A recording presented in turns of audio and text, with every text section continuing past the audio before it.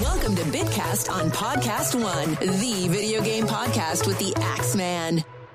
Welcome back to the show. I am a fan of two different Let's Play groups on YouTube, one of them being the Runaway Guys, and the other being the Straw Hat No.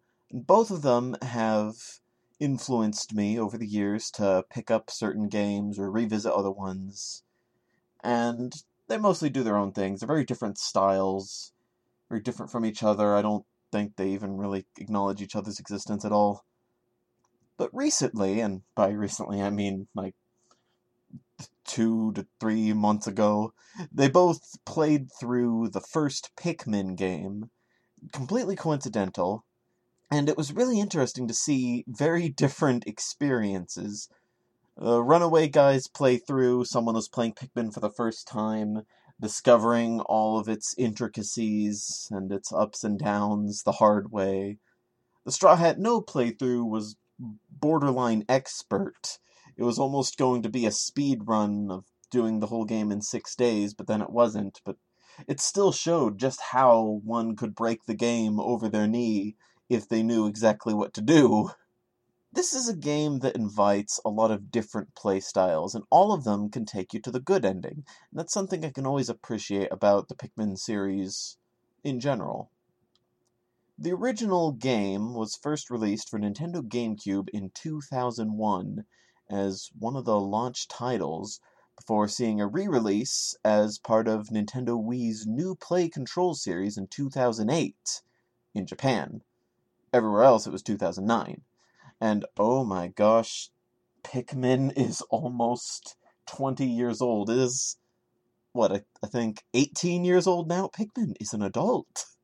Wow. These days, Splatoon is considered to be Nintendo's youngest child, but before 2015, there's a period of time where Pikmin was the new Nintendo series. Just take a look at Smash Bros. Brawl. Notice how many franchises get playable characters, and they all originated from the 80s or 90s. Spoiler alert, everyone except for Pikmin. And this was in 2008, after Pikmin had already been around for 7 years and had 2 games.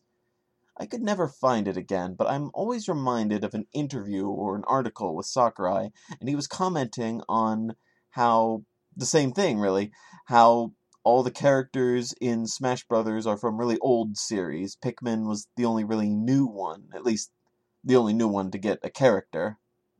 This was amended in Super Smash Bros. 4 when Wii Fit, the Mii's, Xenoblade, and Bayonetta all got content included. Even Kid Icarus, technically, since most of its content was from the recent Kid Icarus Uprising instead of just generic angelic imagery. And then Smash Bros. Ultimate took it even farther by introducing Splatoon finally, and even giving us some Persona 5 stuff. That's not even getting into Animal Crossing and Fire Emblem becoming a lot more prominent since Melee and Brawl. So these days, Pikmin doesn't really stand out as much. It's no longer the new Nintendo series. And not only did Splatoon inherit the title, but they ran away with it. Splatoon was a smash hit, and Nintendo made sure to capitalize on it. They played it smart.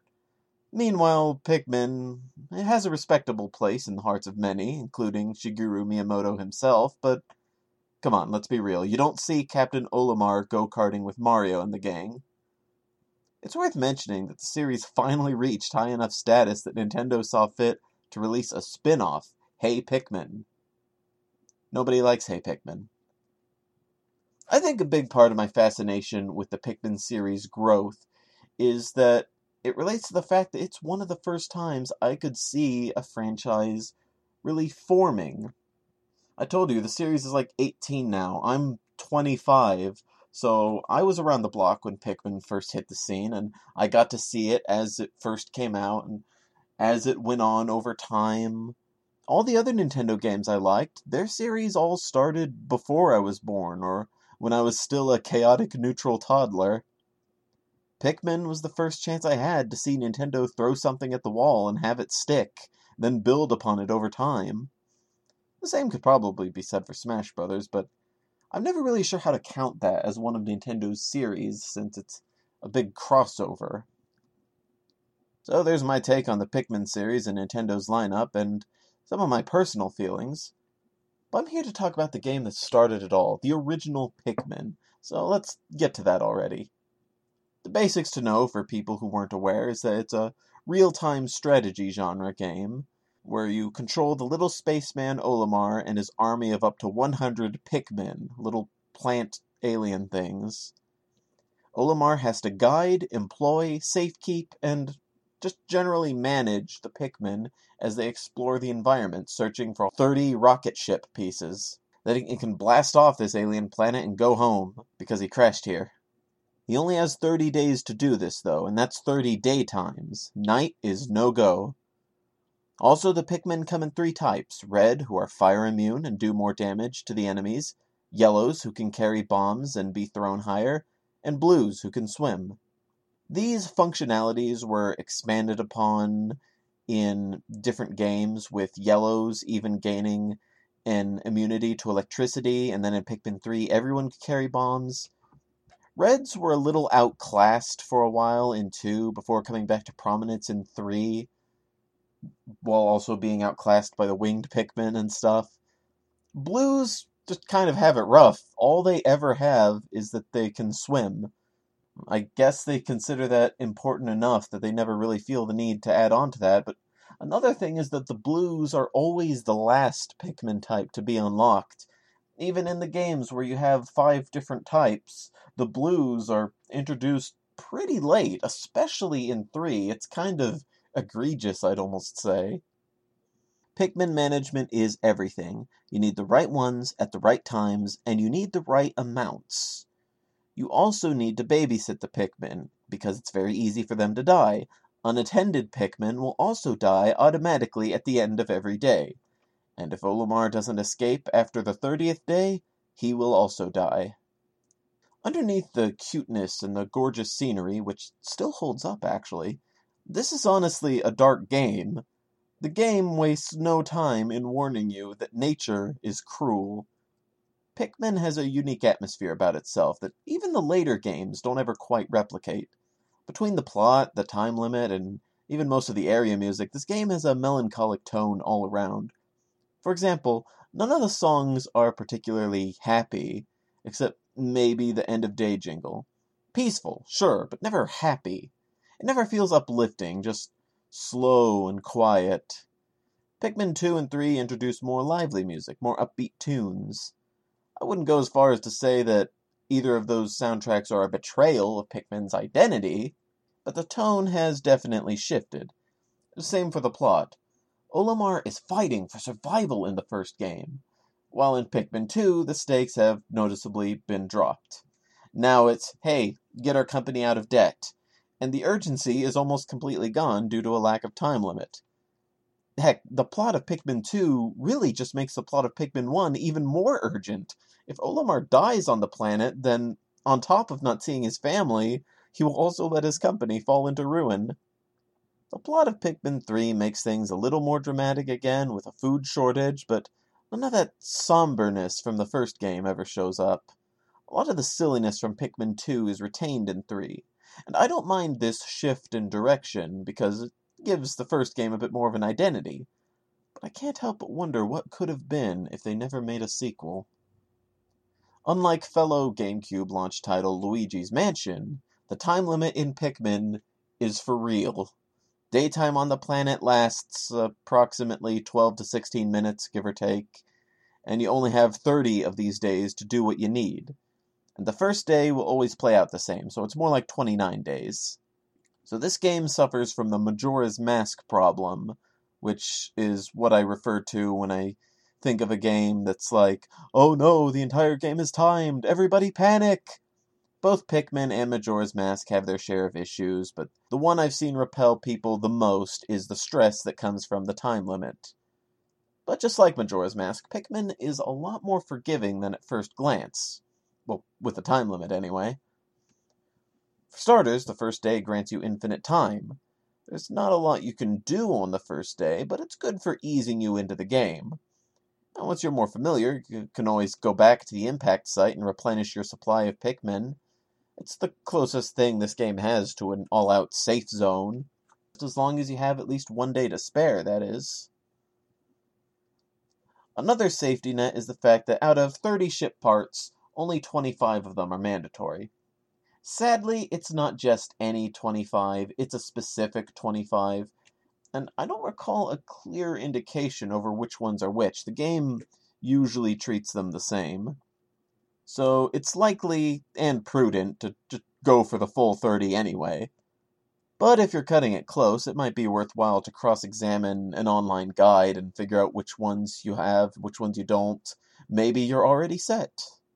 The final boss in the final area is also incredibly difficult, almost unfair, and it's guarding the final ship piece you can possibly encounter, but it's optional. So you can end the game on a really challenging note, but you don't have to. You don't have to do this really hard thing just to avoid the bad ending. And I think, while the boss could have been a little more fair, I think it actually is a bit more fair in the Japanese version, it doesn't really, end the game on a bad note unless it's on the player's terms, which is something I can appreciate. The early GameCube era was still a little bit before Nintendo tried making their games more accessible, like they would do in the Wii era and beyond. The GameCube was kind of the last vestige of the, figure it out yourself, good luck, era of gaming. Or at least it was the transitioning grounds. Pikmin 1 can be a very brutal game if you're going into it after having already played the other two, and you've never played this one before. While I said that the time limit isn't as bad as it might seem, it is inflexible. Pikmin 2 had no time limit, and while a time limit does exist in Pikmin 3, it can be extended based on the fruits you gather. You can easily build yourself up to 80 days, which is more than enough. There's only one temporary section where the time limit becomes a problem again, but again, it's temporary. Meanwhile, in Pikmin 1, 30 days, take it or leave it. Also, a lot of minor things that happen, like how Pikmin can trip, which is about as useful and fun as it is on Super Smash Bros. Brawl. Another rough spot is that if a large amount of Pikmin die, you can return the next day and find a few unplucked Pikmin waiting in the ground of the battlefield. This sounds nice, but these count as deployed Pikmin, so you can't use your full 100 because, oops, way off in the corner in a hard-to-reach spot, you have a few quote-unquote active Pikmin already. And while it could be nice to let them go from leaves to flowers, improving their performance, they can wither back down into leaves if you're slow. There are also more than a few glitches with Pikmin, getting pushed under the geometry of the level, usually because an idle Pikmin will stand like a lump and get pushed around by the construction project going on near them. This is especially bad in the Forest Navel. I've seen a monster in the Forest Navel accidentally push several Pikmin under the floor and into their death just because it was going through its dying animation. There's also how one of the mandatory ship pieces there can fall off a cliff and ruin your entire game unless you restart the day. For absolute clarity, this is also in the Forest Navel. This entire region has to be one of the glitchiest in the whole game. I would attribute that to its unique layout. It's the only area in the game that has a lot of tiers going up and down, and it's the only area with bottomless pits. I think they realized how problematic this was because when Pikmin 2 recycled most of the locations from the original, the Forest Navel was suspiciously absent.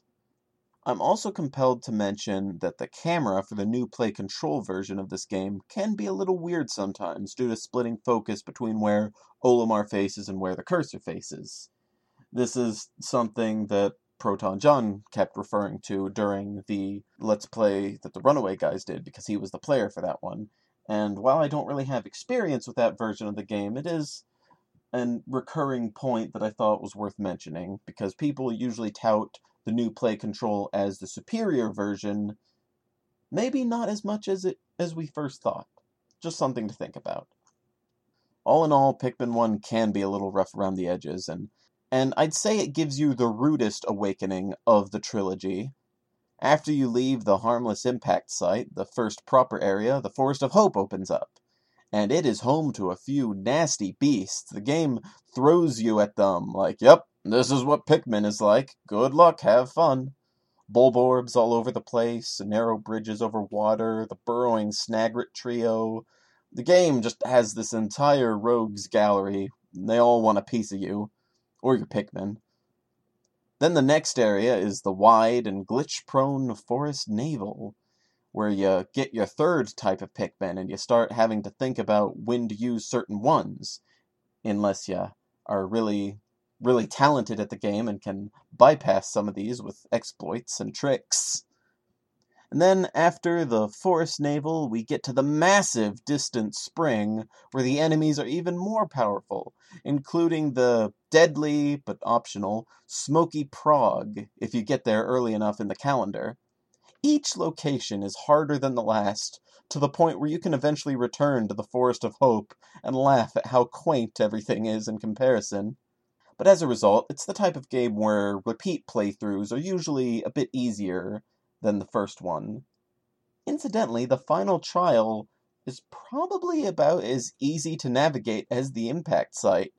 The game expects you to use all three Pikmin types in harmony for one final test, but it's just one puzzle. And I've heard that technically you don't even need the red Pikmin to solve this puzzle. But the real difficulty is hidden behind the boss battle, the single enemy waiting at the end, the Emperor Bulblax, the final boss of the game. This thing is a jerk. It is one of the few enemies that has no cap on how many Pikmin it can kill. It's only vulnerable on its face, and often can't be attacked without stunning it, which involves risking losing more Pikmin, and its jump attack doesn't even leave a shadow, at least in the Western releases. Again, I think it was easier in the Japanese version for some reason, which came first, if I'm not mistaken, so I'm not sure what was going on there. And of course, the camera. It's no wonder they turned this Emperor Bulblax into a joke in Pikmin 2. Yeah, like I said, Pikmin can be a little harsh. It's the first game in the series, so there were bound to be a few kinks to iron out. And it's still before Nintendo was too concerned with going easy on the players. I like that about Pikmin, though. It's something I can appreciate more as a witness than as a player, but I think the difficulty serves to hammer in just what kind of situation Olimar's dealing with. He's trapped on a foreign planet, his only help are the creatures at the bottom of a food chain, and he will definitely die if he can't make a miracle happen. Nothing about this gives any indication that it's going to be easy. Olimar is an interesting twist on the silent protagonist. He doesn't ever speak in this game, but that's only because he has no one to talk to. We still have his thoughts given to us. He will observe the flora, fauna, and random objects around him and narrate a few of his thoughts. Then, at the end of the day, we get a captain's log and he'll summarize the events that have happened. It's a little bit random what he'll say each day because it depends on what you actually do. And there are more logs than there are days, so it encourages repeat playthroughs where you try different things. Unless you just want to go to the Pikmin wiki and read them all there, because they're all listed, even a few unused captain's logs that never have a chance to get displayed. Olimar gets more desperate as the deadline looms ever closer. And if you lose too many Pikmin in a day, Olimar will be appropriately horrified. We really get into his head with this game, and it's a shame that we never get this level of intimacy with Olimar ever again, as weird as it sounds to phrase it that way. To go along with the wackier tone of the rest of the series, Olimar is a little more comedic in the later entries, though when you think about it, I guess circumstances would allow for it. He's not really in as dire straits in Pikmin 2 and 3 anymore. Well, mostly 3. Well, kind of. It's a little weird. I mentioned before that the time limit is no joke. I keep emphasizing how Olimar will perish when time runs out. And let me tell you, it's not a fade to black, whoops, you messed up ending. The game will play out an entire bad ending cinematic. It will show Olimar being dead. And it's not graphic by any means, but it is a little haunting. Also a little silly, but altogether very uncomfortable. At least for me. As far as I understand, this is the only game in the series to have an entire bad ending. There's no pressure in Pikmin 2, and while you can run out of time in Pikmin 3, the sequence plays out more like a glorified game over screen. and a lot of the misfortune is left to be inferred rather than outright showing you what happens to Alpha and the gang. You're even given the opportunity to restart from right then in Pikmin 3. So yeah, another touch to Pikmin 1 that makes it more unique from its successors. Now for today's favorite songs. I really only have two favorite songs from this game. The first is the music for the Distant Spring. It's just so serene and tranquil. It's very emblematic of the concept. I almost think of it when I hear those words. All the area music in the game is all dynamic music. The instruments will change a little bit if you're near an enemy and when the sun starts to go down, stuff like that. It's a really nice touch. Other favorite music is for the final trial, the last level of the game. It's stuck with me ever since I first heard it. It's just so unsettling, eerie even. The music sounds happy on the surface, but pay attention to the background and you can hear this continuous, chime noise. It really adds an ominous element to the whole song. Like, everything looks fine, but there's a horrible monster hiding and waiting for the right time. This song gets more and less threatening at various points as it goes on, too. Really interesting. This is what you have to listen to on your way to the showdown with the Emperor Bullblacks, who, let me repeat, is the only monster in the entire final trial.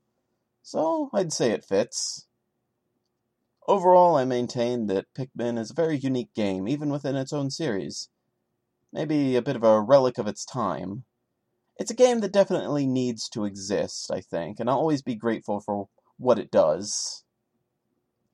I'd like to talk more about the Pikmin series in the future. It's one of those series where I never played a whole lot of it, but I could just talk about it for hours if I had the chance.